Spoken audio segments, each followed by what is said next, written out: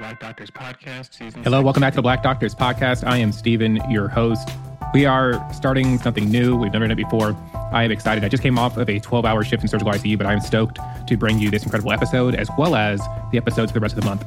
This month, we are partnering with the Tour for Diversity in Medicine. The goal of this incredible organization is to increase the diversity that we see within our healthcare workforce. You're going to hear from some of the founders and some of the participants in this incredible organization. Each week, we're going to have a panel conversation. This week, we're talking about leadership. What does that mean for aspiring medical students, residents, and even attending physicians? How can you get involved in leadership? How can leadership help you build and grow your career? This week's panel features in the background Dr. Cameron Matthews. She was very influential and essential in organizing this whole endeavor. Emergency medicine physicians, Drs. Love Anani and Dr. Amira Hamid, and colorectal surgeon, Dr. Aaron King Mullins. This month, we are going to donate 10% of the proceeds of this show to the work that Tour for Diversity is doing. This episode, this month, this project means so much to me because I built this project with the goal of having a platform, being able to share and highlight things that like-minded people and organizations are doing. This is one of the first and biggest steps we've taken in that direction. I hope you'll enjoy today's episode. It definitely has something for everybody. We would love your feedback. Check out the show notes to learn more about Tour for Diversity and to find out how you can get involved. Thank you so much for listening. We're going to hear from our sponsors and then jump into today's episode about leadership. This podcast is sponsored by Picmonic. In 2011, two medical students came up with the ingenious idea to combine medical education with unforgettable characters and ridiculously memorable stories. Featuring over 35,000 high-yield facts and graphics, Picmonic has helped over 600,000 students improve exam scores and perform better clinically. Picmonic has resources for pre-med and medical students, as well as other healthcare professions. Check out the show notes for a link to their website. Mention the podcast when you subscribe. With Picmonic, you can study less, but remember more. Hello, welcome back to the Black Doctors Podcast. We are excited to be partnering with a fantastic organization, the Tour for Diversity in Medicine. I've watched them over the years, seen some of what they do, had several of their members on the show previously, and we are going to hear from them over the next couple of weeks. We're going to pass them the microphone. They're going to take over, hostile takeover of the Black Doctors Podcast, and we're going to hear from them and the incredible things that they are up to. So I'm going to hand it over to Dr. Love Anani. Thank you, Dr. Bradley, and thank you to everyone out there. We're going to do individual introductions, and then we're going to introduce you to our organization, and then yes, we are going to take over. But we promise the takeover is going to be well worth it, no matter what your level is. My name is Love Anani. I'm an emergency medicine physician. I currently practice out of Nashville, Tennessee. My hospital is in Springfield, Tennessee. And I joined the Tour for Diversity in 2012 on the first tour. Lots of stories, lots of years, but very excited to be part of this organization. I'm going to hand it to Dr. Hamid and then let her introduce herself, and then you can pass it to Dr. Mullins. Hi, everyone. I'm Amira Hamid. I'm an emergency medicine physician here in Chicago out of University of Chicago. I'm an associate EMS medical director for Chicago South EMS, which provides medical direction to multiple EMS agencies here in the Chicago area, including the Chicago Fire Department.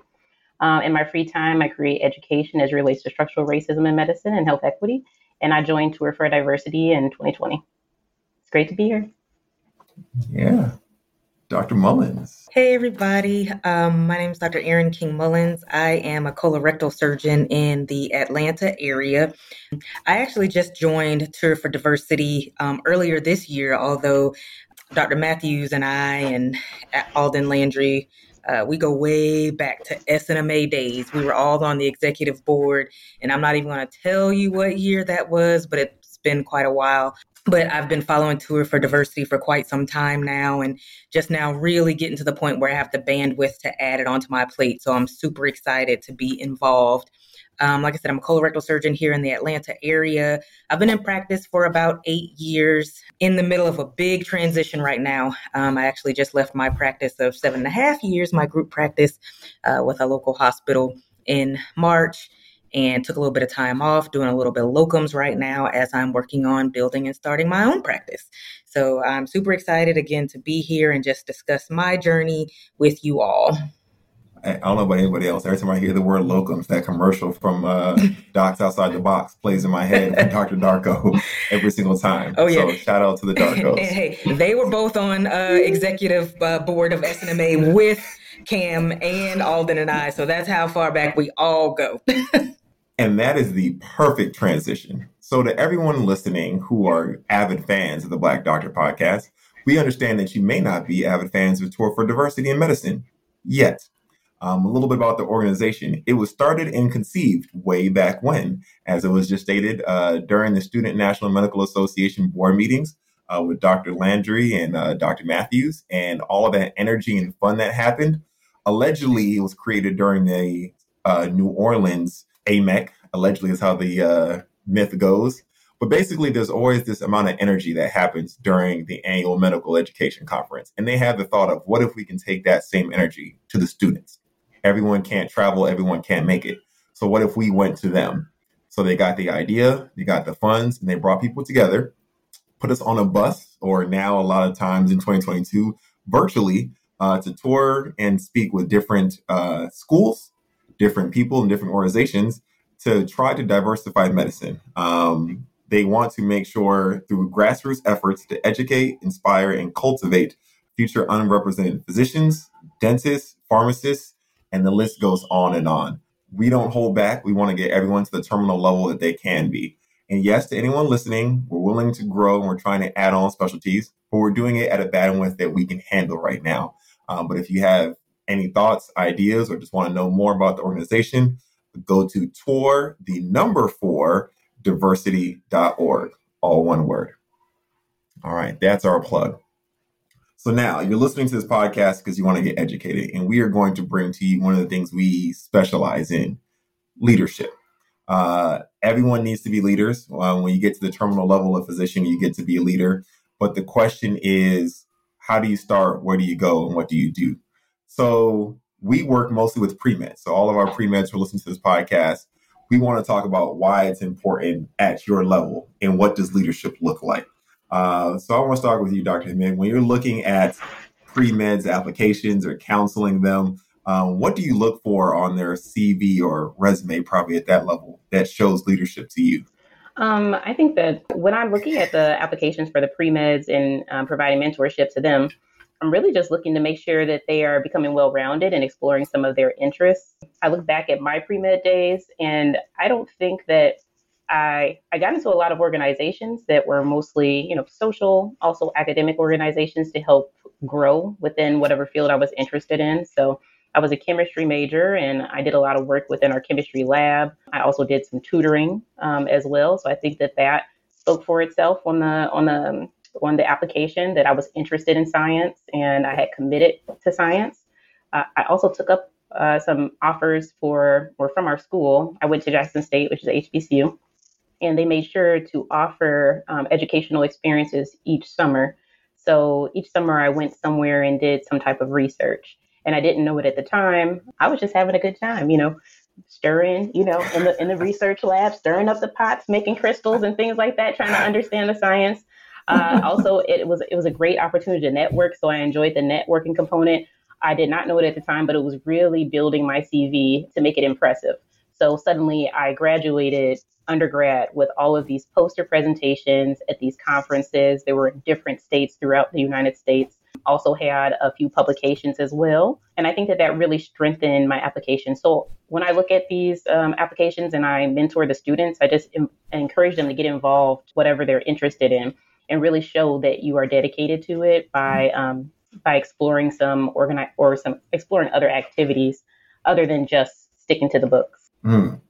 Very sage advice. Dr. Mullins, what did leadership look like for you back in those wonderful days, all of 2 years ago? That's what I heard. What was leadership for you like back in your pre-med days?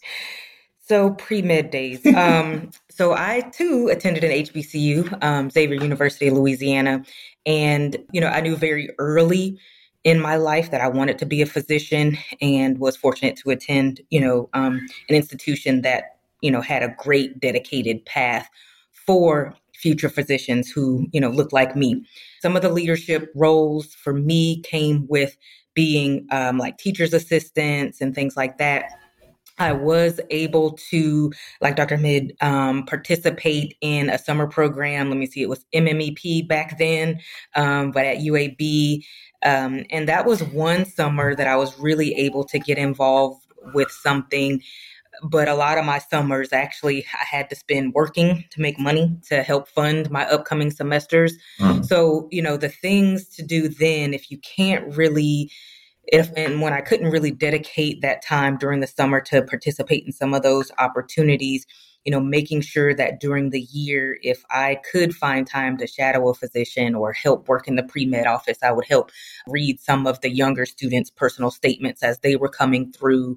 And so I think it really is just making sure, don't feel too overwhelmed, based on whatever you can do at that point in time, given your special circumstances, just demonstrating in some way, shape, or form on your CV that you are committed and that you are willing to, sacrifice something or, demonstrate your interest however you can at that point, I think is also, very noble of young students who, may feel overwhelmed and like they can't really do those leadership things. And then, we also understand when we're looking at these applications, there's only so many leadership positions out there. So if you can't necessarily hold a leadership position in an organization, just demonstrating your involvement on a committee or, any activities that they're doing, outreach, helping with organization, something like that to just demonstrate, again, your level of commitment and involvement. Those things are important. Part of my job for today's podcast is to always to make sure to re-highlight the pearls for those people listening that may have stared off into space. There were two great pearls I want to highlight in there. One, quality over quantity. All right. When we're going through your resume, I don't want to see, Secretary of SNMA 1 year and then Secretary of BSA the next year, Secretary of something else. There's no continuity. That just means you're organization hopping. But, member 1 year, secretary next year, vice president, president, that shows that you were with the organization and you cared. And, maybe you're in law school and you're in there with the future Barack and the future Michelle, and you're not going to get to be president or vice president.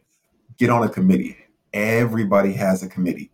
And you can always put that on your resume. And that's one of those things that are easily forgotten early on in your educational career is the great thing of a committee. I mean, right? Party committee, whatever, planning committee, Black History Month committee, just throw it on there, demonstrate what you did. And those are great non-voted for leadership roles that you can exercise. So really great advice there for everyone up there. So hopefully you heard that and turned around for those two pearls. So now everyone has listened to our advice. They've updated their resumes. They've gone and joined the committee. They've applied to medical school and they've gotten in because they're great leaders based off of our advice. Do you guys believe that people have time in medical school to be leaders? Dr. Mullins, I'll start with you. Yes, most definitely. And here again, it's really going to depend on your location, the institution in which you're attending, and what kind of level of support is there. So I went to Emory University School of Medicine, and back when I graduated in 2008, there was literally only a handful of us.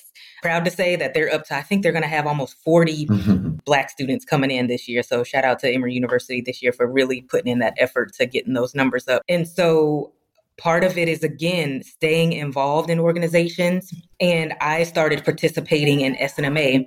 So, we didn't really have a MAPS at Xavier because, pretty much everybody was pre-med. So we were by default MAPS, the Minority Association of Pre-Medical or Pre-Health Students. But anywho, but moving on, I didn't really find out about SNMA and what it was until I got to Emory because I needed that additional support in networking. And so then my sophomore year at Emory, the AMEC was actually in Atlanta.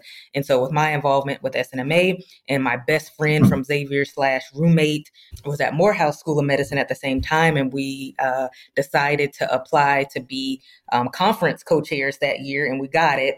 And so that's how we got on our executive board and met Dr. Matthews and Dr. Landry, and just, so many doors opened up after that as far as for being able to be involved and participate on so many levels, from here on in the future. And these long lasting relationships, as you see now, have been formed. And so really it's about sometimes you just have to lead from behind, to be quite honest. When you're entering, a PWI, sometimes they're not going to really recognize your greatness and you're going to have to show your greatness. And so that's how, that would be, again, my advice to students, especially if you're not necessarily attending an HBCU, just kind of figuring out ways to sometimes just lead from behind, show your worth, show your dedication. So that year we were able to put, both Emory and, you didn't have to put Morehouse on the map, but, we're able to really put Emory on the map as far as attracting minority medical students and getting involved and talking more. And so year after year, the number of minority students there increased because people came to Atlanta. They really enjoyed the conference. We really wanted to show them our city really well. And so those are just, like I said, the small things that you can do to just kind of build on for the future if you can't be president or vice president of whatever it is. But Dr. Hamid, someone's listening to the podcast right now that's in medical school and they're like, I'm in medical school. I'm a leader. I don't have to be president or whatever. All I got to do is graduate. Is it important to be a leader in medical school? And do you feel like everyone is a leader and can just ride that wave? That's a great question. And I can say when reviewing applications for residency, a plethora of the students are involved in some type of leadership activity. Very rarely do I see an application come across my desk where the person just did medical school and just graduated, and did well. Usually the students are involved with something or have something to showcase, something to present to kind of illustrate their time in medical school and illustrate their interests. So I would probably try to get into something. I wouldn't try to just stay the straight and narrow and just focus on grades. Like Dr. Mullins is saying, a lot of people may not have time and might have to lead from behind, but still that's you leading and that's you doing something. And that resonates on an application. I'm looking back into my medical school, and medical school was tough. You suddenly, my days, I guess if you ask me what is the difference between medical school and college and high school and every type of schooling leading up to that, I think it's that usually, in school, you're kind of taught in the class. You review the materials, you make sure you learn the materials, you do a couple practice questions, practice equations, and then everyone goes home with some homework to return the next day. Medical school was not like that. It was more so you kind of went home, read the material, try to learn it as best you can. And then when you got to class, it was like a review session.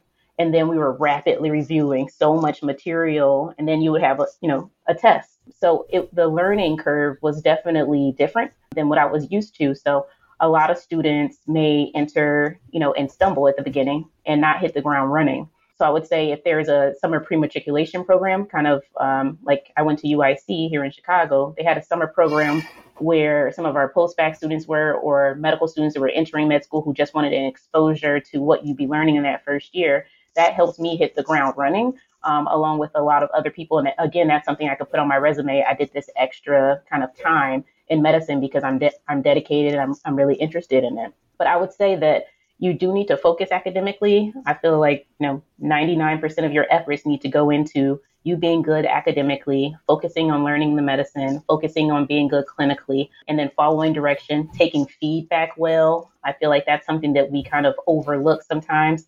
But that is a major part of your evaluation, whether or not you are teachable.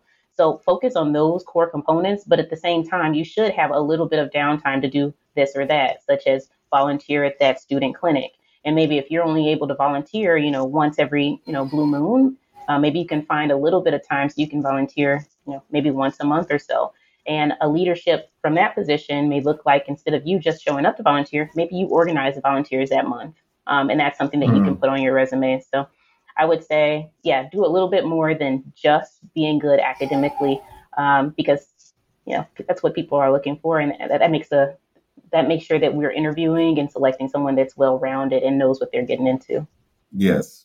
Everyone listening to this podcast has heard that hyphenated word, well-rounded. But when you're applying for medical school to residency, that's probably the most rounded you need to be, because a lot of people will try to come out just, square or one shape by just going to medical school. So one of the great things that I want to pull together for, again, that person driving that needs to hear that one pearl is do something in leadership that makes you happy and that makes you smile, right? So one of the things that is tough through medical school is, like Dr. Hamid said, you don't have time. So if you want to be a leader of an organization that you're happy to go to, that you're smiling when you show up, that you don't mind taking that extra hour out of.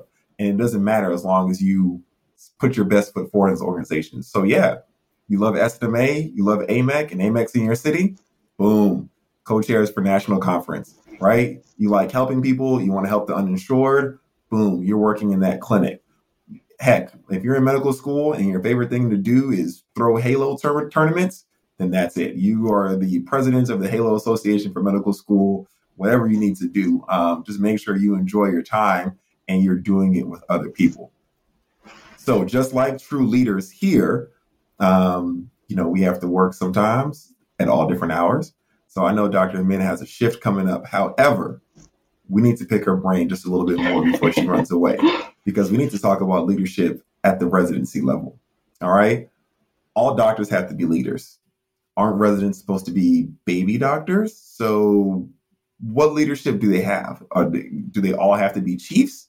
What do you think is the purpose of leadership at that level? That's a great question. And that's actually a question that I had while I was in residency myself, because it seemed like the only way for you to be recognized as a leader or be a leader was to be a chief. And it was as if, you're kind of working towards, building an application for your chief year. But looking back retrospectively, a number of, there's only so many chiefs out of the class. But if you look at the class, people have gone on to do incredible things and are educators, they're researchers, they are people that go out into the community and get things done. So I would say you don't need to be just chief. Chief is awesome. I was not a chief in my residency program. However, I did dive into what my interests were, which is, health equity and also DEI work. Some of our residents that I work with, they work with our DEI committee, and they basically go out and recruit residents or do callbacks for residents who are interested in the program, who may be from a diverse background, to ask how they like the program. Is there anything else that they can learn? Is there a second look day? And they help organize those things. Other residents help structure education for faculty and also for residents related to DEI topics that we may not be super familiar with. Like, how do you interview that patient that identifies that is transgender, that identifies, or identifies as this or that? How do you ask them what their pronouns are without offending them? So there's lectures that are put on by our residents themselves. That way you're making your residents and yourself a more well-rounded physician that's, going to enter the workforce well prepared to deal with patients from all different types of backgrounds. So I would say that there are a ton of different opportunities for leadership in residency. You don't have to wait for someone to, tell you about it. You just find something that you want to fix, that you're passionate about. They say, hey, I think this could be done better. And then you propose a way to do it better, and you gather the resources to do it better and, teach everybody how to do it better. That's leadership itself. And that's how the real world works. No one's waiting for you to be, promoted to a certain position in order to fix something or make something better. We're just counting on each other collectively to continue to march that path and make sure that we're keeping up and making sure that we're doing the right thing for all of our patients. And Dr. Mullins, could you tell me, can you give me an example of how leadership in residency could help someone get that attending job or get that attending bag, as people like to call it? Like, what is something that someone can do in the residency level that would make them a better attending? Sure. Well, right before I jump into that answer, I want to piggyback on what Dr. Hamid just said, in the sense of, being a chief resident is not the end all be all, and it doesn't make your career. And just personally, from my experience, I was not a chief in my residency program. And actually, and this is not to knock anyone at all, but the person that ended up being chief resident in our program just went on to practice straightforward general surgery. As far as I know, isn't, in an academic center, is not any majorly involved in any organizations or societies or research or anything like that. And so I say all that to say is your drive is what determines, what your future is going to be, not that title as chief. And, ways to get involved. again, if you're not going to necessarily be chief at your program, there's sometimes other leadership positions that are available within the hospital system, serving on certain safety committees or, various committees that are there at the hospital. They sometimes have resident liaisons that are there, or, whatever organization for, if you're going to subspecialize or anything like that, there's typically, some sort of organization dedicated, there's the American College of Surgeons or, the American Society of Colorectal Surgeons. And so they typically have, some sort of residence committee or residence section. So being involved in that, serving on the committee, all of those types of things, or whatever the state or local chapter. So if you're in an area where there's an SNMA or an NMA chapter, or, if LSMA or LMSA, sorry if I got the acronym wrong, but the Latino Medical Society. But yeah, so however you identify, whatever you see your future as, if you have a drive or passion about safety, quality, outcomes, there's typically some way, shape, or form to get yourself involved in those things, if not within your hospital, but at least with a local organization or the national organization. And then the final thing regarding that is a lot of times, residency programs, you're going to have junior residents, obviously, you're going to have medical students and things like that are coming through. And so if you're passionate about teaching and you're really involved in showing them the right way, and, you may be winning, a resident Teacher of the Year award or Teacher of Excellence or something like that. So those are all different ways you can, again, show your leadership and your dedication to whatever your future is going to be without being, a chief resident. And to all those chiefs out there and future chiefs, don't worry, being a chief isn't completely useless. I was a chief. I was a co-chief. And one of the benefits I would say about co-chief is I call it the free admin fellowship year. It's not free, but it's like you're doing admin fellowship while you're in residency, right? Making schedule, working with people, balancing personalities. And that's something that you're going to have to do if you want to be at the director level wherever you work. So as a chief at the time, I felt I was more approached for like potential co-director roles or vice director roles or some things along those lines. And I was able to translate all of those skills a lot easier. I knew all the different ways to make a different schedule and all the different, ways to sit down and give the advice sandwich. Those are things you pick up as a resident in general, but you have to flex them a lot more as chief. But I did see a lot of people around me who weren't chief, because you only have 2 in my residency program.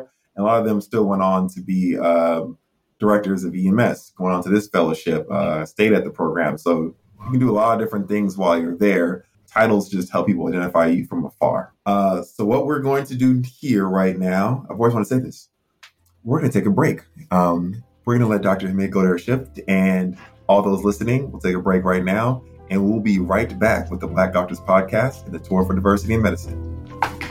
Yay! All right. Hey there, I hope you're enjoying listening to the show. I wanted to take a minute to talk about TrueLearn and thank them for sponsoring the Black Doctors Podcast. TrueLearn is a medical exam preparation company that helps you outperform on your boards. If you are a medical student or resident physician, you should definitely check out their products. If you sign up, please use the code BDPodcast and you'll get a discount. They have resources for both DO students as well as MD students and even physician assistants. When it comes to residency licensure, they offer question banks for over 8 different specialties. TrueLearn gives analytics that give you insight into your study habits, your question responses, and tracks you along with your peers. Students and residents average 20% improvements after completing a TrueLearn Smart Bank. Check them out at truelearn.com. And again, remember to use the code BDPodcast to receive your special discount. Now back to the show. All right, I'm gonna give myself a countdown. 3, 2, 1. Welcome back, everybody. You are listening to the Black Doctors Podcast with the Tour for Diversity in Medicine. We are doing a podcast today on leadership. We are down one leader because they are such a leader. They led themselves right to an ER shift. But Dr. Mullins and I are going to wrap up here with probably the section people thought would be the least important, but I think is the most important. Leadership at the attending level. So right now, we've given you tidbits on how to go from pre-med, show your leadership through every single step. Now we have, as I said earlier, secured that bag. We are attendings now. What does leadership look like here, and why do we already need it if we secure the bag?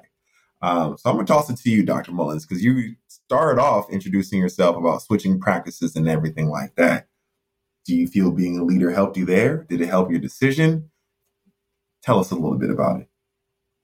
Yes, definitely. So, I'll start off by saying that I didn't imagine that I would be where I am however many years ago. Even from when I first started in medical school, I never, when people asked me what I was going to specialize in, my answer was, I don't know what it's going to be, but it's not going to be surgery. And I'm a surgeon. Fail. So, so your perspective changes over time. So, during med school, did a lot of trauma rotations, surgery rotations at Grady, knew I was going to be a trauma surgeon, and ended up going back home for residency at our level 1 trauma center in Orlando. And about 6 months into residency was like, nope, trauma's not for me. Then thought I was just going to do general surgery, but got some amazing experiences in the colorectal specialty. And so that's how I decided to do my fellowship in colorectal surgery. Through my experience with that specialty, I didn't really see myself at a major academic institution. I wasn't very interested in research at that point. I was really more so focused in patient care, but I liked to be a part of education. And so where I did my fellowship here in Atlanta, not at a major academic center, but there was our fellowship program. So I stayed on afterwards. So I was there for about 7.5 years, was an associate, faculty. And then I actually, through my practice of medicine, became very interested in clinical research and became the director of research for the program. So basically a full 360 again. But then kind of within the system where I was and, becoming a new mom, I had I had my child in February 2020, March 2020 rolled around, world was shut down for COVID, came back. So many life and personal changes kind of happened during that time. And I just had a lot of introspection and realized that I wanted a lot more autonomy. And so, based upon what was available to me, what was granted to me, and the level of support or non-support I had at that point, I just thought my only real option to really practice the medicine and be the person that I wanted to be was to switch gears. And so I left my practice, took a little bit of time off for a couple of months. I'm currently doing some locums part-time work in colorectal as I began to build and grow and develop my private practice. So that's where I am currently on that front. Otherwise, when we're talking about leadership, what I did, I'm actually very active in our National Colorectal Society. And basically fresh out of fellowship after a year or so, when that call went out to participate in committees, I signed up for a couple of committees and I showed up to the committee meetings and I would talk. I would give my opinion. I would, do the tasks that were asked, volunteer, and then I was slowly, incorporated more and more to serve on multiple committees. I've done social media, public outreach, professional relations, young researchers committee, and a group of us minorities would meet a couple of times annually to discuss our strong interest in improving the disparities in the colorectal specialty and in colorectal care. And after the major social unrest after the murder of George Floyd, we actually submitted basically a letter of determination to our then national president that, we got to do something about this. We need a DEI committee. We need some way, shape, or form to support our communities and our minority colorectal surgeons. And so at that time, the then president of the National Colorectal Society tapped me to be the chair of the Presidential Diversity and Inclusion Task Force that then converted into a committee. So last year, we're entering our second year of being in a full committee for which I serve chair. And we've done so many things over this year. I probably couldn't even begin to tell you all the things that we've done. But that's also how I kind of got re-involved with Dr. Landry and Dr. Matthews for Tour for Diversity. We did a pathway program day where we invited local students to participate in our recent National Society meeting down in Tampa, and virtually Tour for Diversity participated in a section of that, discussing the whole process of med school application and all of those things. And so that's kind of full circle how I came to where I am now. And like I said, this was not anything that I would have ever predicted, however many years ago. So to everyone listening, I'm going to do my nugget thing once again. Leadership, especially at this level, sounds like one step and then you fall down a bunch of stairs, right? You took one step and that led to something else, which led to something else, which led to something else. It snowballed. And now you have a great leadership career and you're doing things that are changing lives, colon wise and non-colon wise, even with the diversity with what you're given. So to everyone listening who's attending right now, what made you take that first step? What made you go to that meeting versus just sitting at home with a bottle of wine and watching whatever is on Netflix and or Hulu? They're not sponsoring this podcast, but if they want to, please go ahead. Right. So are you meaning like that first committee meeting? That first committee meeting. What made you go to that first committee meeting? Because you could have just been at the conference and been at the bar like so many other attendings. Sure. So a part of it was the situation. I really wanted a little bit more of social networking support, and I guess honestly and truly within my age range, because the practice that I joined a lot more senior physicians. I think when I joined, I don't even remember how old I was, but the closest physician in age to me was I think 13 or 14 years older than me. So there wasn't really much of a mid-level career surgeon where I was. And so I just felt like I needed to be a part of a little bit something bigger, to be a little bit more, to be more in the know a little bit sooner about what's coming down the pipeline within colorectal surgery. So I think that was honestly and truly kind of how that started. And then, realizing again, because I didn't come from some major academic institution for residency or fellowship, you sometimes get that concept of, do I belong? And so once you're in the room and you hear some of the conversations that are being had, number one, you realize these are all people just like you. But also I felt oftentimes that the community physicians were not, especially the community surgeons, were not being represented, and thereby the community patients were not being represented. Because in the grand scheme of things, when you think about it, the overwhelming majority of patients are taken care of outside of academia. So while all these guidelines and standards of care and centers of excellence and all these things are being created, not everybody has access to that. And so being able to truly speak up about life experiences and being able to share the perspective of community physicians and these community patients, I thought, I just thought it was my duty to get myself involved in that way to make sure that, those without a voice had a voice. And see, everybody, this is what we call a full circle moment right here. Okay. Hopefully those pre-meds that we started off with are still listening to the podcast right now, because this is why when you start leadership early, it can affect your life downstream. Dr. Mullins did research, worked with the community early on, baby steps, just seeing what it is to be out there and working with patients that are out there that needed her help. Then became a medical student. All right, we're in medical school, right? We said you need to do things that are fun so you can spread out your time and you can stay focused on it. She needed something fun outside of work, find people her own age group. So she spread her wings and went to a different community meeting. We said when you are in the resident role, you don't have to be chief. You can just listen, and any opportunity that comes up, whether it's a hospital committee or kind of educating others, you can step into that role. She went to the meeting. At the meeting, opportunities came up. She said, okay, I can help here, stepped into that role. And now, bing, bang, boom, at the end, she's made it. She's one of the full leaders for the whole organizations with the fancy title and everything along those lines. So these are the reasons why being a leader matters. It is not something that you want to skip early on, because later on, you can still pick it up, but it's always harder when you do it later. So, do a little bit earlier when you can. I'm very happy to hear about this committee that you've joined. And I am sure the organization is loving all the work that you're doing with them, Dr. Mullins. Yes, it's been very rewarding. And, we've been able to be an outlet for several people who identify as, other in the organization. So not just, African American or Latino. We're talking about gender, race, sexual orientation, and identity. We've crossed all those lines.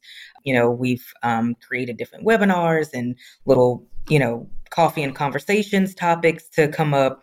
Like I said, we did the Pathway program for students where we had high school, undergrad, and med students all come together and be able to have some didactics and education, but also some hands-on. They got to play with the robot and practice some suturing. We brought in their parents to learn about colon health and screening. We had them bring in the big colon that they could walk through and see the polyps. But just beyond that, it was, but beyond that, I know it was so funny, but you know what? It made it real. And, the parents were able to walk through and just really understand the significance of all that stuff. So we were able to kind of bring things a little bit full circle. But now just, some of the requests that we get as far as just with various podcasts and webinars and just all those types of things, have been very important. And I think a lot of people who don't even identify as an underrepresented minority or, in the classification of other has been able to learn a little bit more of the significance and what may be truly affecting their colleagues and their patients. And so how they can become better physicians and friends and colleagues and leaders in their organization. Feel free, Dr. Bradley, or whoever is running our clip to use you're allowed because, she's serious. You can block out Dr. Mullins' face and put up a colon right next to me, and then me just laughing as a little ball goes all the way through the colon or something like that. And she talks about people walking through it. That's hilarious. All right, back to the podcast. So everyone listening, leadership sounds like a lot of work. So I would like you, Dr. Mullins, and I will do it as well. Give one benefit you see to being a leader. One thing that everyone should say, you know what? That's why I need to be a leader because that's going to benefit me along my journey or in my life. Give one benefit. Self-growth, I think, has been a major aspect of it, and introspection as well. Some of the things, while you may have the best intent ever, that does not necessarily reflect what the impact it's going to have. So you're going to ruffle some feathers. You have to be able to understand and look at all sides of how things are perceived, internalized. And so I think, a lot of self-growth comes out of it because you have to look at things from other perspectives. Yeah. I'm going to give two since we're down one member now. And mine are going to be very, very platonic and face forward, but I like to say it because you never know who's listening. There be that person that this is their motivator. Number one, for leaders in medicine, the bags tend to be bigger. It's true. You can charge for leadership roles. Sometimes you get paid leadership stipends, incentives, things along those lines. So, doctor salary on top of that leadership salary equals bigger salary. So if you want the biggest bag, those tend to be the biggest. But also, and more importantly, to affect change, there are a lot of leadership prerequisites. All right. For the last 2 years, I've probably been using the most famous one. Dr. Fauci did not just one day show up on a camera because the president said, hey, we need someone to talk.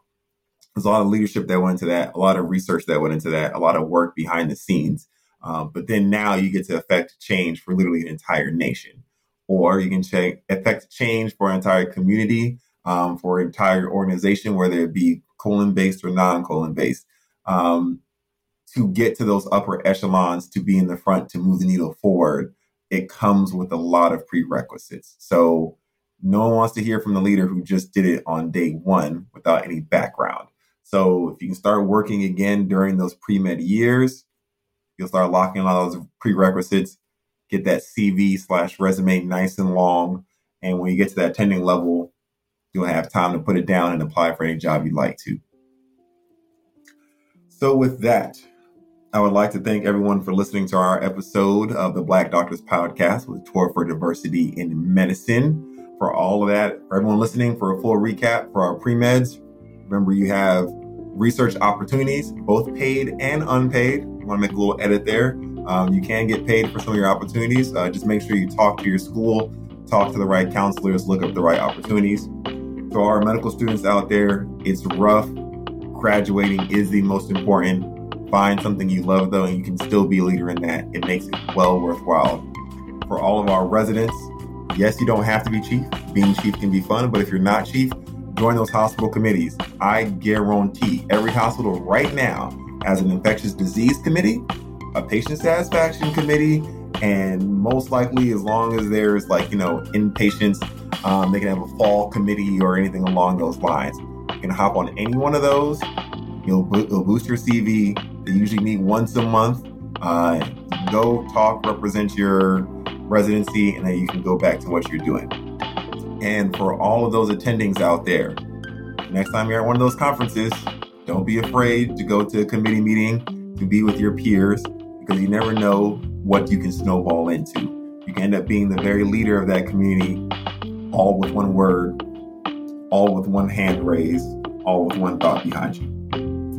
And finally, plug in the Tour for Diversity in Medicine. You can find us on all socials, Facebook, Twitter, IG, Tour, the number 4, Diversity. And because I talked a lot, I'm going to let Dr. Mullins end this with whatever she would like to say. No, I think this has been very amazing and eye-opening just to hear others' experiences. And basically, leadership, small forms of leadership. I can't even remember where I heard this, but basically it's the long path to overnight success. So, one day you're going to keep doing what you're doing behind the scenes, and all of a sudden you're going to be in a leadership roles, and people are going to think you're an overnight success, but they didn't see all the work that went behind it, and that's okay. Big facts. Thank you, everyone. And for now, the takeover is over. We'll pass it back to Dr. Bradley. Thank you so much for joining us. Thank you, Dr. Anani, Dr. King Mullins, Dr. Hamid. An incredible conversation. So many gems. I hope folks were listening and taking notes. Please join us next week when we continue this conversation with another great panel from the folks at Tour for Diversity. In the meantime, check out the show notes. You can find a link to their website where you can donate or get involved. Would love some feedback. I actually splurged, got some new audio editing software, which I'd like to think makes a difference. Do you hear a difference? If so, let me know. Please send a rating, review, comment. Would love to hear from you. Thanks for tuning in to the Black Doctors Podcast. We're here because representation matters.